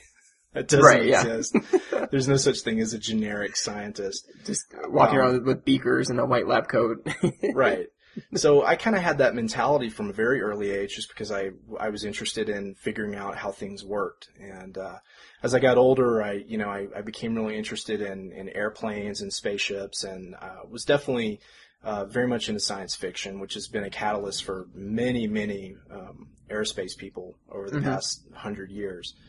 And I think what really pushed me over and made me totally obsessed with space and really feeling like that's kind of where I wanted my career to go was when I was probably 14. We took a class trip, and I was in middle school, and we took a class trip to Washington, D.C. And we didn't go to NASA headquarters or anything like that. I've never actually been there. I'm not really sure what there is to see at NASA headquarters. I think it's mostly offices, but right. We had someone from NASA, and I don't know his name, I don't know what his position was, but some representative from NASA, maybe from the education office, came and sort of gave a presentation to our class at the college where we were staying for the week. So this was just a nighttime activity, and they came to us. And this guy gave this wonderful, probably 60 or 90-minute presentation about sort of explaining some things about space and why we go there, and why, what's it like in microgravity, and how are things different there versus here on the ground. And there was this long Q&A where all the kids got to ask him all these questions, a lot of the cliche questions that kids ask, which often are actually really good questions that are not easy to answer. But I It wasn't even so much that I thought this guy was so cool, but I just thought the topics he was discussing were so cool. And I think that was probably the point where I started really looking into aerospace engineering as a career path that I wanted to set myself up for. So I started figuring out what do you need to study in order to do that, and what are the good schools for it, and things like that.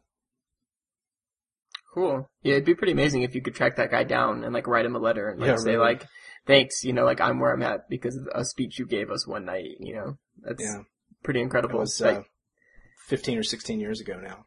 Yeah. I mean, that's great too that you can pinpoint it to one like specific moment like that. That's pretty amazing. It's one that sticks out, but I think it's ultimately a much longer process. Sure, a culmination of things. Jean-Luc Picard probably has as much to do with it as anything, but that's not quite as impressive an answer.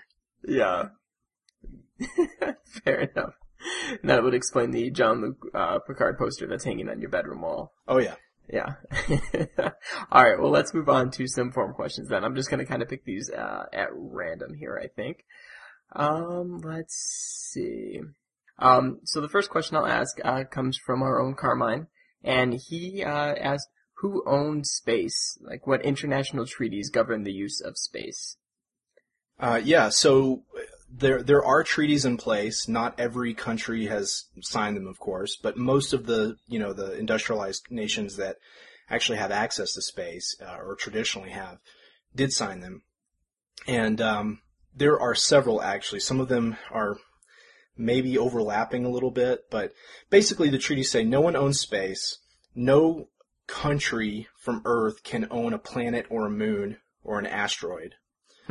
So even though like the United States planted an American flag on lunar soil in 1969, that doesn't mean that we own the moon. It just sort of means, hey, we were here. And that flag is, I'm not even sure that it's legally still the property of the United States because it's sort of been abandoned there since then. I think actually the original flag has fallen down because they didn't cement it hard enough into the ground, and then when the lunar lander blasted off and went back into lunar orbit, the thrust from the lander actually knocked it over.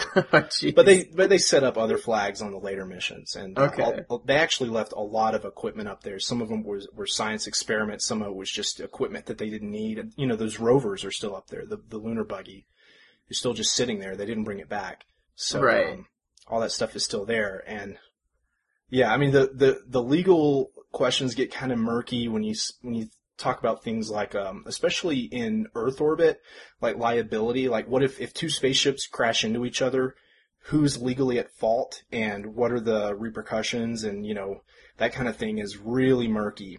Right, and then you always have to worry if the other spacecraft, had full coverage or just partial, and with their insurance, so that's always a headache. Yeah. Spacecraft I think are insured to some extent. I mean, certainly the participants are insured. I don't know that the vehicle itself is. Yeah. But I was talking to someone recently, and a question came up about if someone died in orbit, which has never happened. No one's ever died no human has ever died in orbit. Mm-hmm. But if they did, whose jurisdiction would that fall under? Would that be like an FBI investigation, or would it be the National Transportation Safety Board, which investigates airplane crashes, or would it be the FAA? It's not really clear, and a lot of these jurisdictions are not well defined, and that's a pretty hot area of study and debate right now, is because we're hoping to send more and more and more people up there in the pretty near future.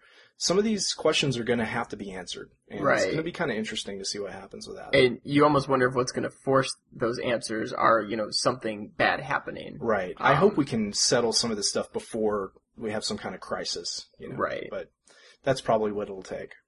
Huh. Well, that's interesting that they've spelt it out so far ahead that they've already decreed that you can't no country can own a planet. Well, I didn't know that. This was a real concern for people back in the 50s and 60s when the space age was first beginning. Mm-hmm. When the Soviet Union first launched Sputnik in 57, it really freaked people out because now you have this Soviet machine that's flying over American soil. Right. And of course, Sputnik was basically an antenna. I mean, it couldn't do anything. It had no moving parts even. Mhm. But people were freaked out. They were like, they're going to drop bombs on us from space, you know, or Right. they're going to do all this weird stuff. They're going to try to like send people up there and have them land and invade our country, which is all ludicrous, especially with the technology of the time. But people really freaked out about it, and that's where some of these treaties started to come from. And especially, you know, sending humans to the moon, it's like, are they going to try to claim it, you know, just like the Spaniards did, you know, back in the 1400s? I mean, Exactly. Yeah, it's like, and I'll just be like this huge like colonization effort where you're just going, you know, grabbing planet and planet. right. Anytime you explore new territory, these questions come up. And it seems archaic nowadays because there isn't that much exploration going on anymore, especially on Earth. But Mhm. these are still important political and legal questions that, thankfully, we do have treaties. I think a lot of people feel like they need to be updated because they're pretty old at this point. But you can go online and find all these treaties about, you know, the ownership of planets and things like that. It's pretty cool stuff. Cool. Well, here's another question I think you'll particularly be interested in. Kentucky Tim, as we call him, asks, would privatizing NASA yield better results that are cheaper? I think a free market approach to space travel would get us to Mars a whole lot quicker. Well, okay, so without getting into the politics of this, which are very murky and not nearly as clear-cut as you might expect, suffice to say that NASA works very, very closely with private businesses, and they always have. And the Space Shuttle and even the Apollo spacecraft were built by private companies. NASA designed them, and NASA oversaw a lot of the development of those, and ultimately NASA owned them. But they had private contractors that built all that stuff, and NASA has been using private contractors for the past 50 or 60 years. So the question of, you know, like, is the space program is it really a government program or a private commercial program, is not nearly as straightforward as most people think it is. Mm-hmm. And it's evolving in some really subtle and profound ways that are pretty hard to explain if you're not already pretty familiar with the way things work currently. Sure. And that's another topic maybe I could get into another time, but it's a pretty deep topic. You have to understand more about space history and how things have been done in the past before you can understand how they're changing. Mm-hmm. So I'm not going to get into the details of it right now. But it's interesting that he specifically brought up travel to Mars, because I think that is, and this was discussed in the forum thread also, but that particular example is one where I don't really think having private industry lead that effort makes any sense whatsoever, because I don't think there's really an economic drive to send people to Mars. And maybe there could be in 50 or 100 years, but right now there's certainly not. So if you look at the investment that's required to send people to Mars, it is literally tens, maybe hundreds of billions of dollars. And I think it's a very hard sell to a private investor that they should put up that kind of money for what may or may not be an actual return on investment once you get there. I mean, you might succeed and you might get people there, but how much money you're actually going to make from sending a person to Mars and bringing them back? Right, yeah, it doesn't make much sense. Probably in terms of zero. Right, in terms of wanting to make money, it doesn't make much sense. Right. I mean, you could sell advertising on the spaceship or whatever, but it just seems like a drop in the bucket compared to what it costs to actually do it. So it's one of those things where the private industry is primarily driven by money. Yeah. And it's hard to do things that aren't really money driven with private industry for that reason. Right. Yeah. So, it seems more feasible that private industry would be interested in like taking people into space for short amounts of time. Like into orbit maybe and then back. Yes. And they are interested in that. Although the business model for that is still not proven really. Mm-hmm. But people are trying it because the investment is still very high, but much, much, much lower than something like going to Mars. I mean, ultimately, human exploration has never really been a market-driven effort. It's usually funded by governments, including like monarchies back a few hundred years ago. But it's primarily driven by governments, and then the free market will come in after that because they see an opportunity. But they're not willing to take the upfront risk, and the risk even, sending Columbus on a ship out to look for a shorter passage to India, the risk for that was still not even remotely close to what we're talking about going to other planets. Right. So it's just, there's really apples and oranges here. Yeah, it's a big monetary risk. The kind that if it didn't work could probably put maybe even your company in jeopardy. It's a big investment. Exactly. And, whether you like it or not, and this is the way I would characterize it. Maybe other people don't, but space programs are basically a facet of a technocracy. And when the Soviet Union originally sort of started this effort back in the 50s, a lot of people didn't feel like the United States should get involved in this kind of thing because it basically involves government developing technologies and pushing industry, like providing a lot of money directly to industry to build things so that the government can do something that's not necessarily economically driven. Mm-hmm. And it doesn't seemingly help people in much way. The citizens of America didn't necessarily benefit from, moon exploration. I think they absolutely did. I mean, you and I wouldn't be talking over computers right now if it weren't for the Apollo program, but it's not direct. It's not obvious how these kinds of programs directly benefit people. Mm-hmm. You can make the case that they do, and I think it's a pretty easy case to make, but it's not really, really easy to make that connection. Right. So Russia did it because they wanted the prominence, they wanted the bragging rights, and they felt that by putting a lot of the government's money into this program, it would help them develop technologies that could be used for military and other purposes. So it's a technocracy. It's the idea that the government is spending money on technology for whatever purpose. It's just not a traditional, going back hundreds of years, it's just not a traditional purpose of government to develop technology. And the Soviet Union sort of pioneered this, and a lot of people in the West felt that it was not a good idea. It was sort of part of communism and whatever. But when they flew Sputnik and they scared the crap out of most Americans, we decided that we probably should try to do the same thing.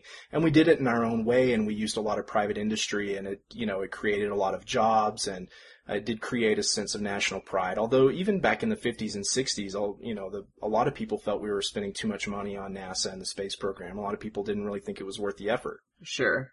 But in that setting, they could at least frame it as, possibly some amount of, defense, from Russia getting too, I guess, technologically advanced. More so than just, if there was no impetus, they just decided to start putting all this money into going to the moon. Sure. I think they could use that defense to get more people on board, which, they did. Yeah. So, these, the supporting space program, and a lot of people say they support the space program, but when it comes to dollars, they differ greatly. And their understanding of what the space program does and why it exists and what it's for, what it's good at, what it's not good at. Very few people understand this very well at all. And it's ultimately NASA's fault for not explaining it to people. Mm-hmm. And it's the U.S. government's fault for not explaining it better to people. But the ways in which these programs are funded and the way decisions are made do not fall into political party lines at all. They really don't. And in fact, a lot of people's stances, politicians in particular, a lot of their stances on how they support the space program are almost completely opposite of how they would otherwise approach funding government programs and things like that. So it's really complicated, and it's not surprising that a lot of people don't understand it. Yeah, I guess that you don't really hear that as a big platform for any candidate, talking about the space program. At least not anymore anyway. Alright, well let's move on. You've kind of touched on this, but we can have you elaborate a little bit. Black and Mild asked, if we were able to get to the moon so easily back in '69, why hasn't it been a more frequent thing, especially considering that the computers on the ships back then were less powerful than a current Model TI calculator? So, Black and Mild's question, he put quotation marks around so easily, which is smart because I hope he realizes that getting to the moon in the 60s was probably the hardest thing we've ever done technologically speaking, and also one of the most expensive. And that's the real key, because although things like computer technology have improved vastly since the Apollo days, and partly because of what we did during Apollo, the tech that we developed during that period has been very, very important to the advancement of computers and a lot of other technologies since that time. The real key technologies, like the really hard, difficult, expensive stuff, is the rockets. And rocket technology, chemical rocket technology, has not developed that much since 1969. And it's not going to. Chemical rockets are very well understood, and there is a fair bit of development on sort of the less powerful, less efficient side to use green propellants and things like that, and to try to increase efficiency with different nozzle technologies. And there's a few areas of research, but for the most part, you can't do much better than liquid hydrogen and liquid oxygen, which is what the Saturn V used to get to the moon. And we could always make bigger rockets than Saturn V. That's still the biggest we've ever flown, but it's going to cost way more. And we couldn't build Saturn V right now on NASA's budget. You can't do it. It's just impossible. NASA's budget was much larger back in the 60s, and it's because they wanted to get to the moon, and they wanted to do it really fast. So after that, they started cutting this, cutting that, cutting the budget. And, I think what NASA's been able to do since then is pretty impressive, considering the budget that they've had and some of the technical challenges that they've pulled off. And, in a lot of ways, things like the Space Shuttle and the International Space Station are much, much more sophisticated technology than what we went to Apollo on.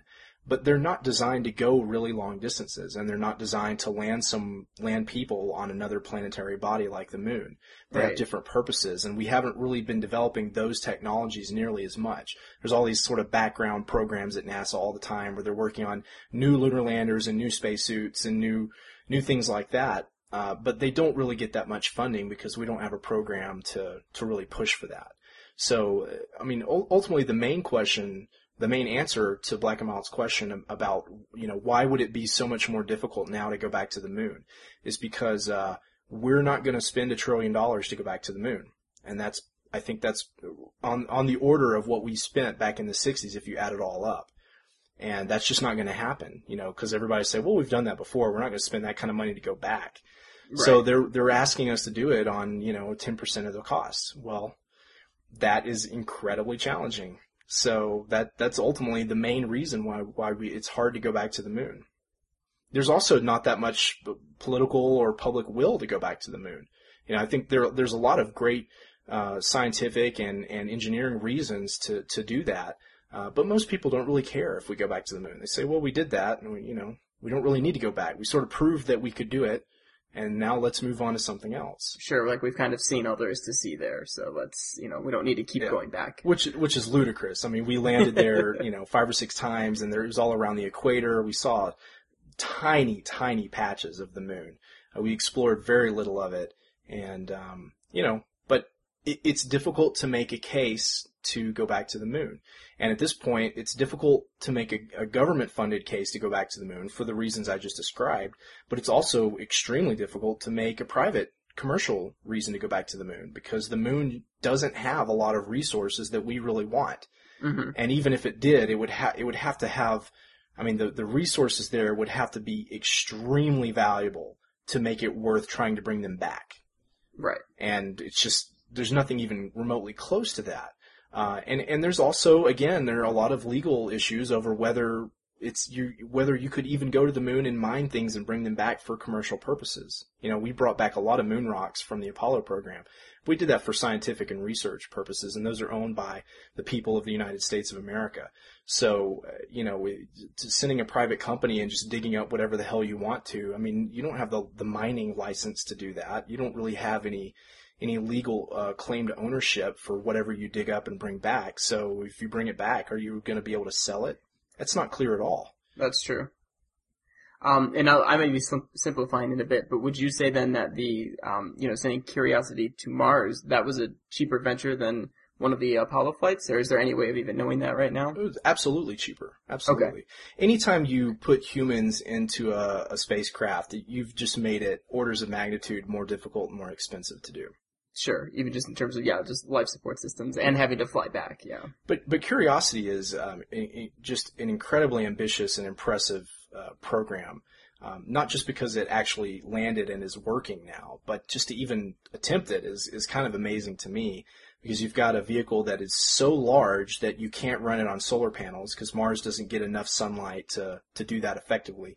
So that's why it's nuclear powered. It has a radioisotope thermal generator, which is basically just kind of a block of uranium that decays over time, and as it does that, it creates heat. And they use that heat to produce power. It doesn't produce a lot of power, but it does it very consistently, and it will last for a long, long time.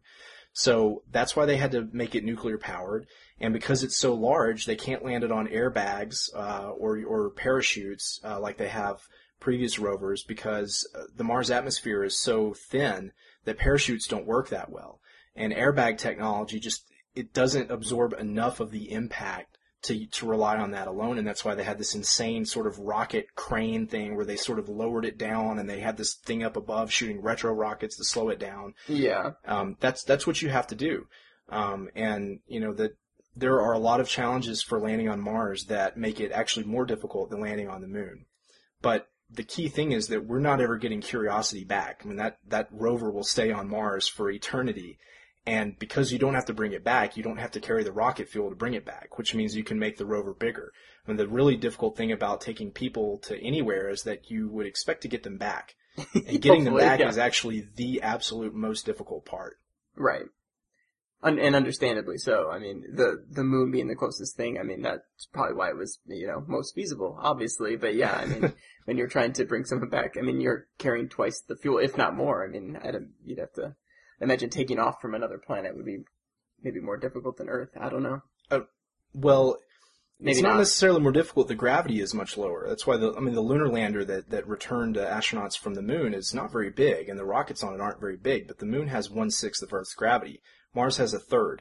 So it's much more difficult to take off from Mars than it is the Moon. Sure. And then you have a 1.5-year journey to get back, in which you're exposed to cosmic radiation, and you're using a very limited oxygen and food and water. So it is a really difficult problem. But we're going to solve it. Yeah, I mean, you would we'll think do it with time, yeah. Yeah.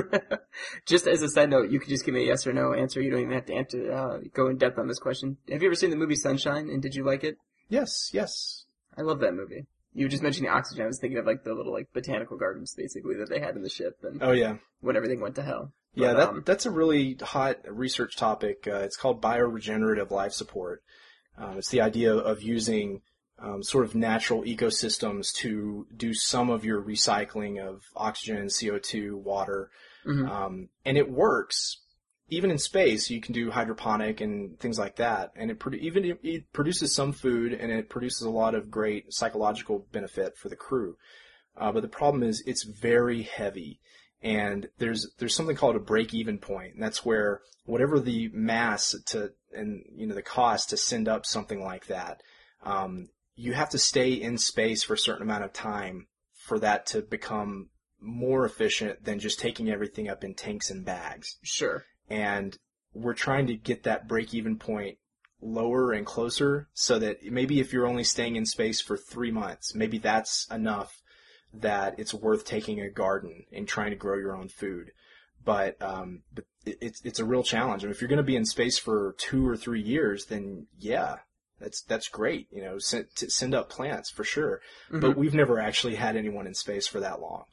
And so it's a hard sell. It seems like a great idea, but unless you're going to a 5-year mission to the sun and back, then it's hard to justify taking up a greenhouse full of plants. Right. All right. Well, let's close with one question here. It may be a little less sciencey, maybe just a little bit more fun. But Danny Bivens from the staff asked, "What are the effects of long-term weightlessness on the human body?" They're pretty grisly. Being in space is not really good for you. And the main reason is that when you take gravity off of your body no longer needs to do a lot of the things that it used to. So for instance, the muscles and the bones in your body no longer need to support your weight. And your body, there's something called homeostasis where your body tries to come into equilibrium with itself and with the environment and with what you're doing. And over time, actually over a pretty short amount of time, like maybe a week or 2 weeks, your body realizes that, hey, you're no longer using these bones and muscles in your legs and in your back and your arms, so we're going to flush that stuff out.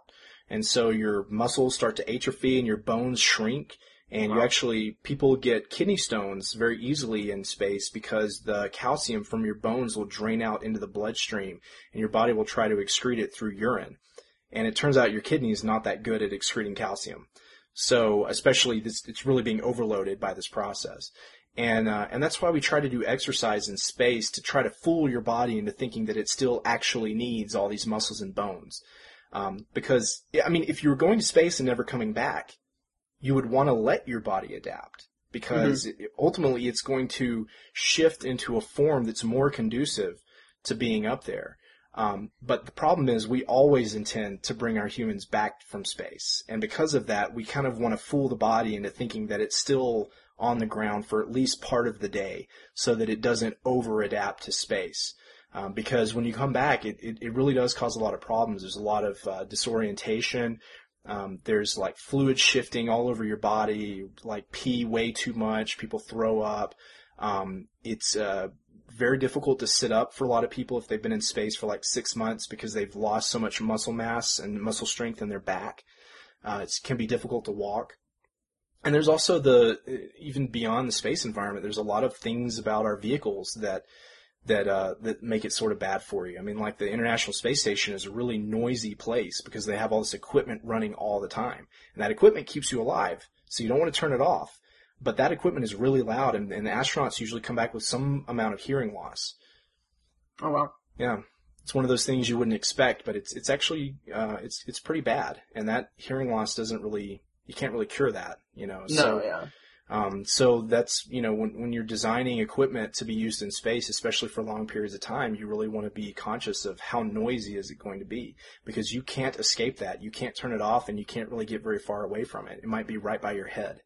So these are very, very tricky design challenges that come with that stuff. And then just his follow-up question, which we might as well hit since it's so directly related, but is artificial gravity actually possible? No. No, not at all. Not as far as we know. That's like theoretical physics stuff. Can you create gravity without mass? Mm-hmm. Probably not, but maybe with dark energy or something like that. It's, you know, negative energy. I mean, these are theoretical concepts that we don't know if they're actually real. People are doing experiments all the time to try to discover the truth about whether these things might actually exist and whether we could ever harness them. But as far as we know, given the current state of science, no, there's no such thing as artificial gravity. There is centripetal acceleration, which is probably what you're thinking of, like in 2001 with the giant rotating space station. That is real, and it does work. The problem is it's big and heavy and complicated, and we haven't really had a physiological need to develop that technology because we don't stay in space long enough, and we don't build vehicles that are large enough to really accommodate that sort of effect. Now, there are people doing research on this with sort of small-scale centrifuges. And the idea, and Larry Young is a professor at MIT. He's a really great guy. He's been doing this research for like 20 or 30 years. And I've seen the centrifuge where they do these experiments. It's really cool. And they've flown a version of it on the space station, but they didn't use it that much because there were some safety concerns or something like that. I forget exactly the reason, but I think this will be an area of research in the future. Mm-hmm. There are a lot of concerns with the neurovestibular effects of being in a centrifuge that has a pretty small radius because you have to fit it in a spaceship. And you have to sort of clear out a lot of space so that you don't slam into something when you turn it on. And so because that radius has to be pretty small, your body, you know, your inner ear gets really screwed up while you're on this thing. And you have all these weird effects, and we're not completely sure how much benefit you really get from it, especially if you only do it for, let's say, an hour a day. Mm-hmm. It's not really clear that that's better than just the exercise that we already do. Sure. And it's not clear what the long-term effects are of being spun in a very tight circle for so much time. I mean, maybe it's harmless, maybe it's really bad for your brain. You know, we're not really clear on that. And then also, does returning you to something close to Earth gravity then make you get space motion sickness all over again as soon as you get off this thing? So are you just throwing up every time you get out of it? Because all of a sudden that you know, what your body felt as artificial gravity from the centripetal acceleration, you take that away and now you're back in microgravity and it's all kind of start everything all over again. So there's a lot of open questions about the practicality of the technology, but it is very much real and very much being looked into. But we haven't really we're not really doing the kinds of space flight yet where you really absolutely need something like that. Right. But if we're going to send a crew out to Jupiter to investigate black obelisks, then that's a long enough mission that you probably do want something like that. Mm-hmm. Well, there you go. Fascinating stuff. So that'll wrap it up for today, I think. We still got plenty of questions left, but if you, the listener, would like to submit some questions, I would suggest going to the Nintendo World Report forums. I believe this was just in general discussion. You can add to the thread. Maybe we'll start a new thread like part 2 so we can flesh out the old questions and just start fresh. But we'll probably keep some of these we haven't used because there's still some more good ones left. So yeah, thanks, Johnny, for being here and talking about space. You're very welcome. Thank you for listening, and thanks to everybody who posted questions. I hope you learned something, and I look forward to your follow-ups as well. Great. All right. Well, yeah, we'll see you guys later then. Peace. Bye.